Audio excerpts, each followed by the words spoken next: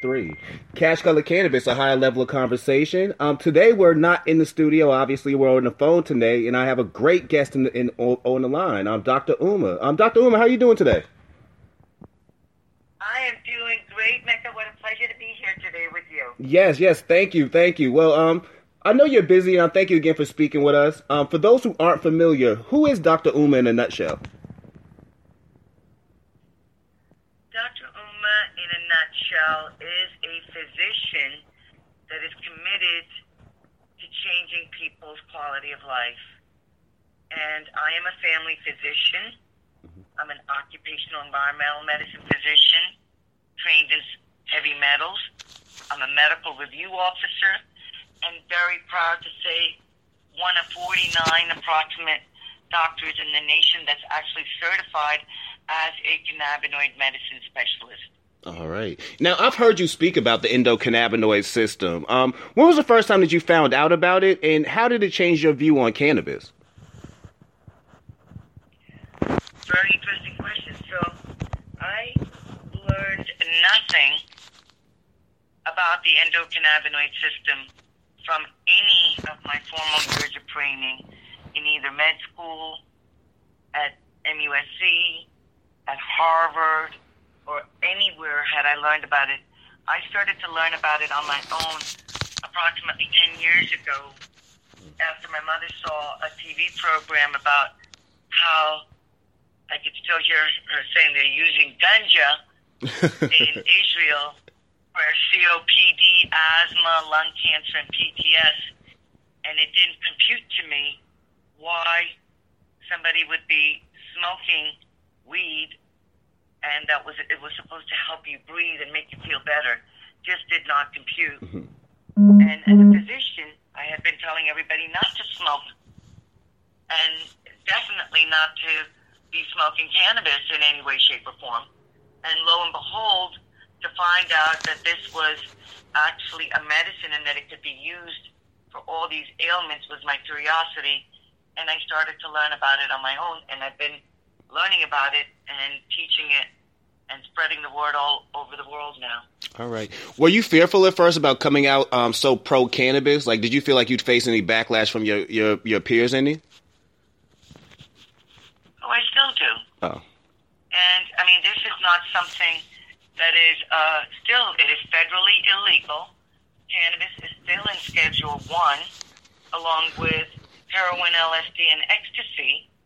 And doctors have what's called a DEA number, and this DEA number allows you to write prescriptions for things in Schedule 2 through Schedule 5. And cannabis is still in Schedule 1. So there is still no medical reimbursement, say, from the federal government. There are some changes that are being mandated in certain states by judges for certain conditions. But overall, patients don't just take a prescription when it comes to cannabis, because I am not allowed to write a prescription. I can only write a recommendation. And people need to understand that that's the difference. That prescriptions are written for things in Schedule 2 through 5, and a recommendation or certification is written for cannabis. Okay, so is that one of the reasons why we're not seeing more medical schools teach about the endocannabinoid system or teach about cannabis? That's a whole nother conversation, because, okay. I mean, the endocannabinoid system is not something new. It's a mere 600 million years old, and only about 15% of the medical schools even teach it, and even in this day and age. Okay. And do you feel like physicians are still uncomfortable even recommending cannabis right now to patients? And if so, like, why? Because you are speaking truth. Like, we're in a position now where we're seeing more research being done. We're seeing more states come legal. You would think more physicians would be at least open to seeing what's going on with it. They are not. And that's the whole point, is that there is no incentive. I mean, what I did is completely leave the healthcare system to do what I'm doing. And I'm dedicated to doing that. I don't work for any hospitals. I don't work for any insurance companies. I don't work for any universities. I don't work for Medicare or Medicaid. I work for my patients. How many doctors are willing to do that? Yeah. Yeah, you're right. Especially how. right? And I can vote. Oh no, go ahead. I'm sorry. No, not at all. I mean, I want people to understand why. You know, people say, Dr. Emma, why is it more doctors aren't doing this? Well, let's talk about the truth. You know, doctors work for these institutions that are funded by federal money. Mm. So why bite the hand that feeds you, right? Yes. Why not continue writing those prescriptions? And that's why we're facing an opioid epidemic. I mean, the United States is 5% of the world's population, and we're writing 80% of the world's opioids. There's something wrong with that picture. Mm-hmm. Yes, 100% agree with you. It's absolutely something that patients, are given by their doctors for free. Mm-hmm. I mean, a patient is written a prescription, or they don't even need a prescription written to them anymore. It's waiting for them at a pharmacist, or the pharmacist is calling you, or they mail order it in, and they get it delivered to their home for $0 or minimal amount of money because it's covered by the insurance company. Yep. Yeah.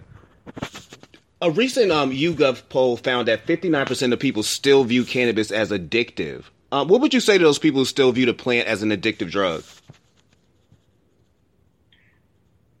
There's addiction, which is an illness, okay? Mm-hmm. And so when people want to understand the truth again, let's clarify what the truth is. Okay. Okay?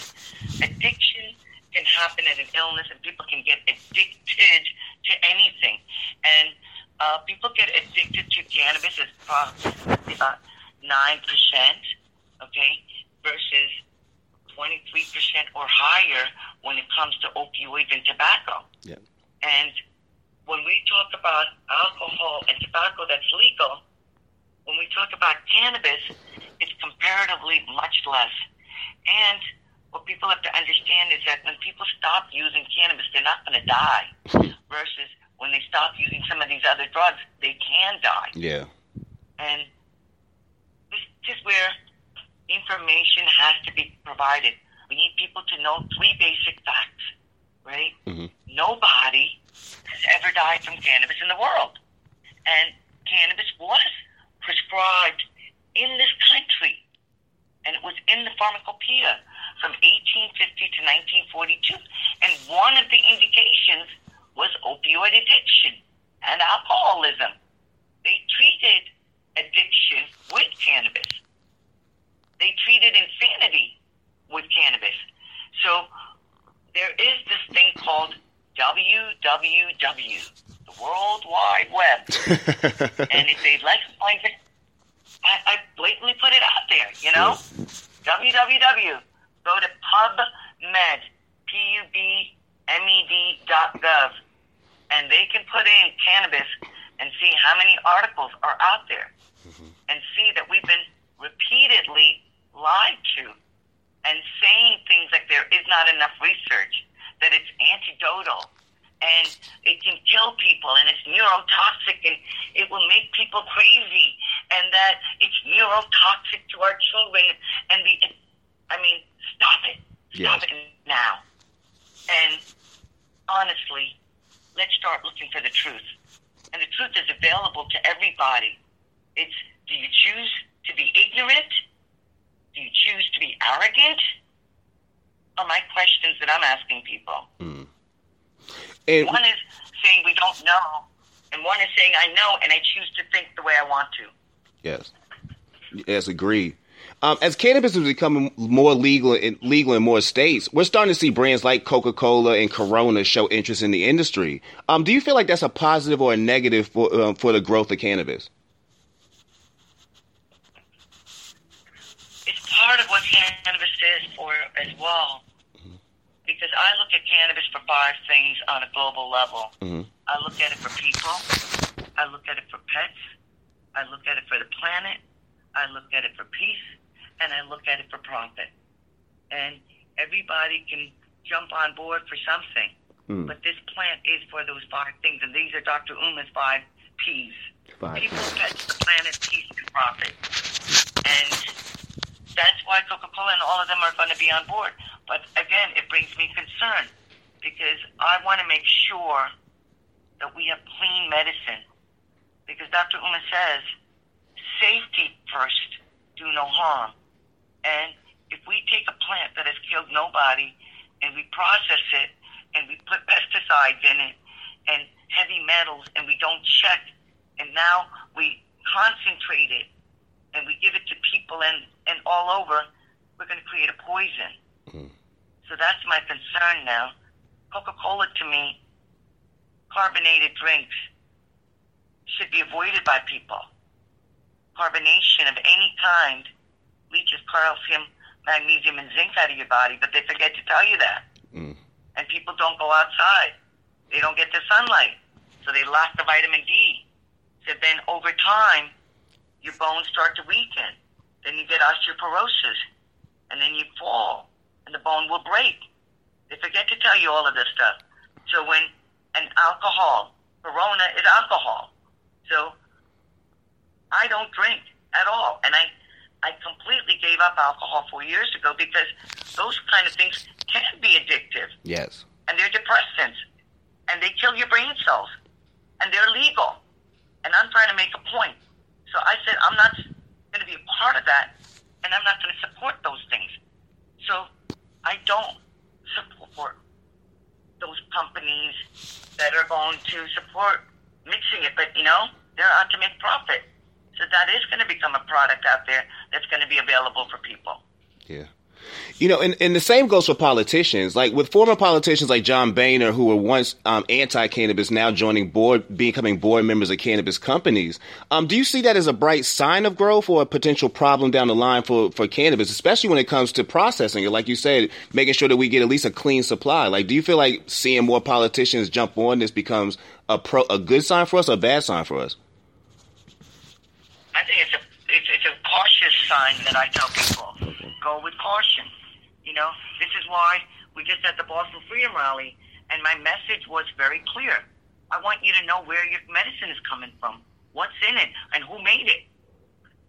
Right? Yes. If we don't start asking those questions, we're going to produce GMOs. I mean, we've got already politicians right here in Massachusetts, like Elizabeth Warren, that are supporting GMO. And so I want to know what they're standing for. Ask people to say, who are your politicians? What do they stand for? What are they part of? Are they part of this industry in a positive manner, or are they using their political power to produce product that's not going to be for patients? These are the questions that we, the people, need to ask about the weed that we want to consume. Yes. Since joining the fight for cannabis, what have you been most proud of accomplishing so far?